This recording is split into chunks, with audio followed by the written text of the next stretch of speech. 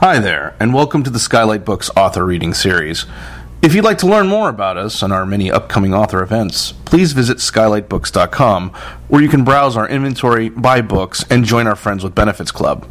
You can also follow us on Twitter, Tumblr, and Facebook. To speak to a real live bookseller like me, please call 323-660-1175. Thanks for your support, and enjoy. Please welcome Karl Taro Greenfeld. Hey. Thanks for coming out. I'll tell you a little bit about what I was trying to do, what I'm trying to get away with this book, which is to sort of extrapolate from contemporary society a couple of years forward, assuming that the current Republican platform is fully implemented. So we're talking about a future economy, a near future economy that's totally deregulated with an aggressively sort of hypertrophied private sector, the elimination of the FDA, the elimination of OSHA, the elimination of the privatization of Social Security, totally deregulation across industries, and sort of this novel is presenting a picture of what that world actually looks like. And part of that is fun in that you get to sort of make up all of these sort of nightmarish scenarios, and then part of that also is you begin to imagine yourself in this future and what one individual's life is sort of under this maw of hyper aggressive capitalism. So I'm gonna do just a quick piece from the book that is one of the characters, and he's an important character in that in the midst of this economic free-for-all that's sort of crushing everybody, most of society are these so-called subprimes, people whose credit score is below 650, and it's an era of extreme wealth stratification. Our era is sort of magnified. So you have this elite living at the top, and then this massive group of subprimes and this tiny sliver of a middle class that remains. And this character, Richie, becomes very important because he sort of represents the person who stands by and watches all of this awful change rolling over society instead of actually standing up for it, because he's actually sort of escaping the worst of it. And part of the book is his coming to realize that he has to also try to affect some kind of change. It's one thread. So this is a first-person thing, first-person piece from Richie's point of view. My office is surrounded by self-help professionals. There's a life coach down the hall who makes her clients take off their shoes before their appointments. Next door to me is this big black lady who drives a dune buggy and is an aromatherapist. And next to her, there's a door with a sign on it that says Creative Success Strategies. And I don't even know what they do in there. There's recovery specialists, and there's psychologists. And in the morning when I'm walking into my office, I feel like stopping and telling the clients waiting for their appointments, it's not you, it's the world. The world sucks. But I don't. I go into my office, and I roll my first joint, and I try to get my head on for the hard work ahead of me.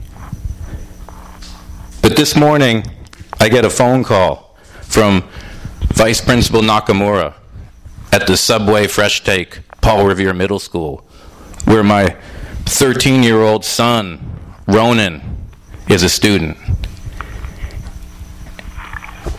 And Vice Principal Nakamura tells me there's been an incident.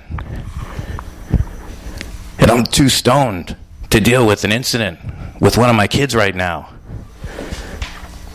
But Vice Principal Nakamura says, don't worry, he's intact. But can you or Ronan's mother come to the school? So I drive 20 minutes to the Subway Fresh Take Paul Revere Middle School, and I go into the C building where I'm given directions to Vice Principal Nakamura's office and a coupon for $2 off a foot-long sub. And I see Ronan sitting there in front of the vice principal's office, pumping his knees, and he's got a backpack beside him. He's got a pair of headphones around his neck, just a little wispy mustache, the beginnings of it on his upper lip. And his eyes are red like he's been crying, and I want to go over and hug him. But then I hear, Mr. Schwab, and it's Vice Principal Nakamura, and he wants me to come into his office for the meeting. So I sit down in front of his desk, and behind him is a filing cabinet. And on top of that is a plaque in a black base that reads, Los Angeles Area 5 Supervisor of the Year. He tells me Miss Ramos is going to be joining us. She's the Dean of Student Affairs. And there's a knock on the door, right? And Miss Ramos comes in. And Miss Ramos has a gigantic mole right next to her nose. It's a really big mole. It's a huge mole. I can't stop looking at it. And I start to wonder, though, is it really that big a mole, or is it just the only mole in the room, so I have nothing to compare it to? And then I realize I just have to stop looking at her mole. And Vice Principal Nakamura, he tells me that Ronan is being accused of sexual harassment. There's been an incident.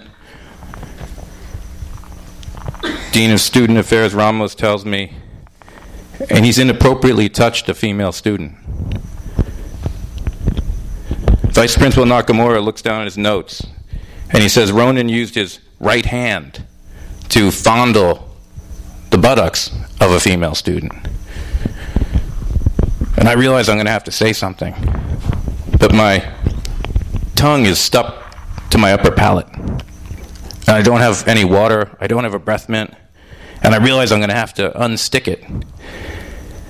So I unstick it, and it sounds like wallpaper coming off a wall.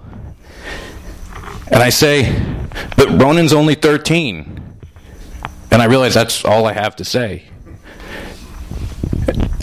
But that really should be enough, right? Because he's only 13. That explains everything. But they say no. They're fully aware of what age-appropriate behavior is. And this behavior isn't appropriate at any age. And I say, come on.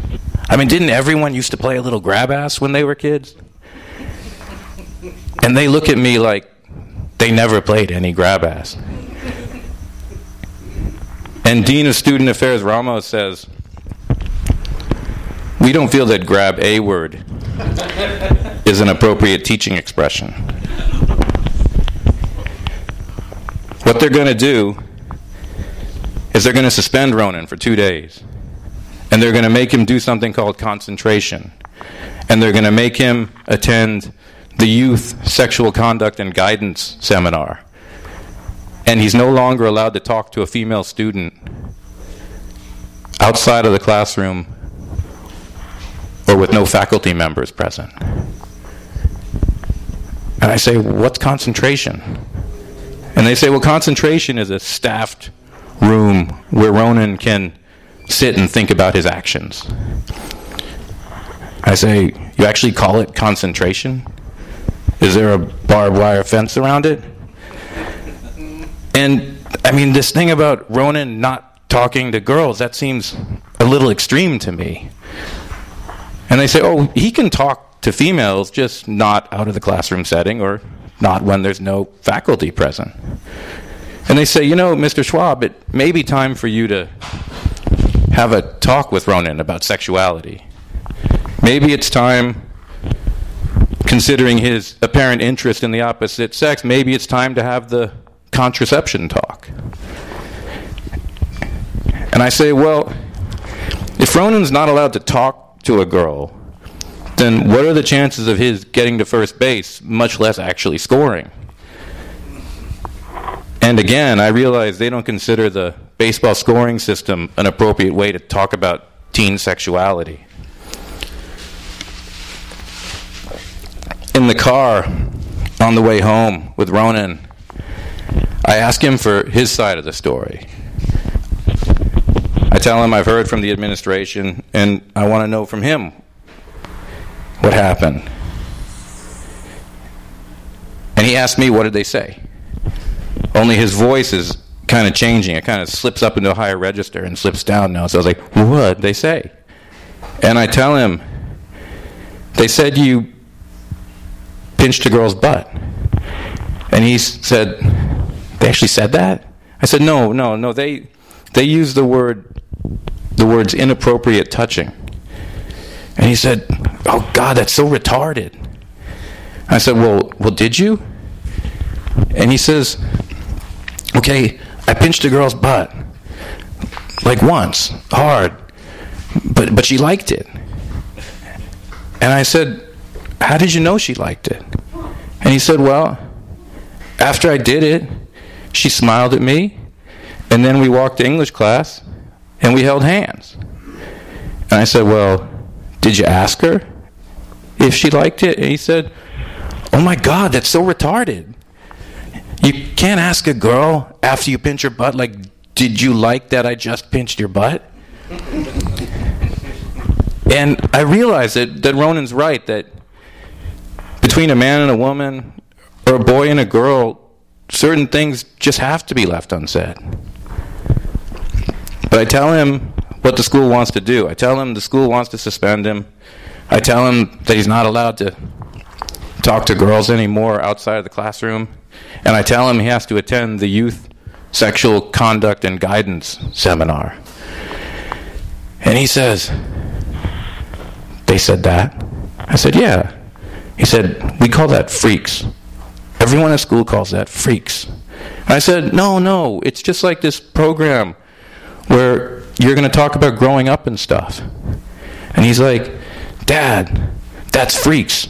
And I'm not fucking going to freaks.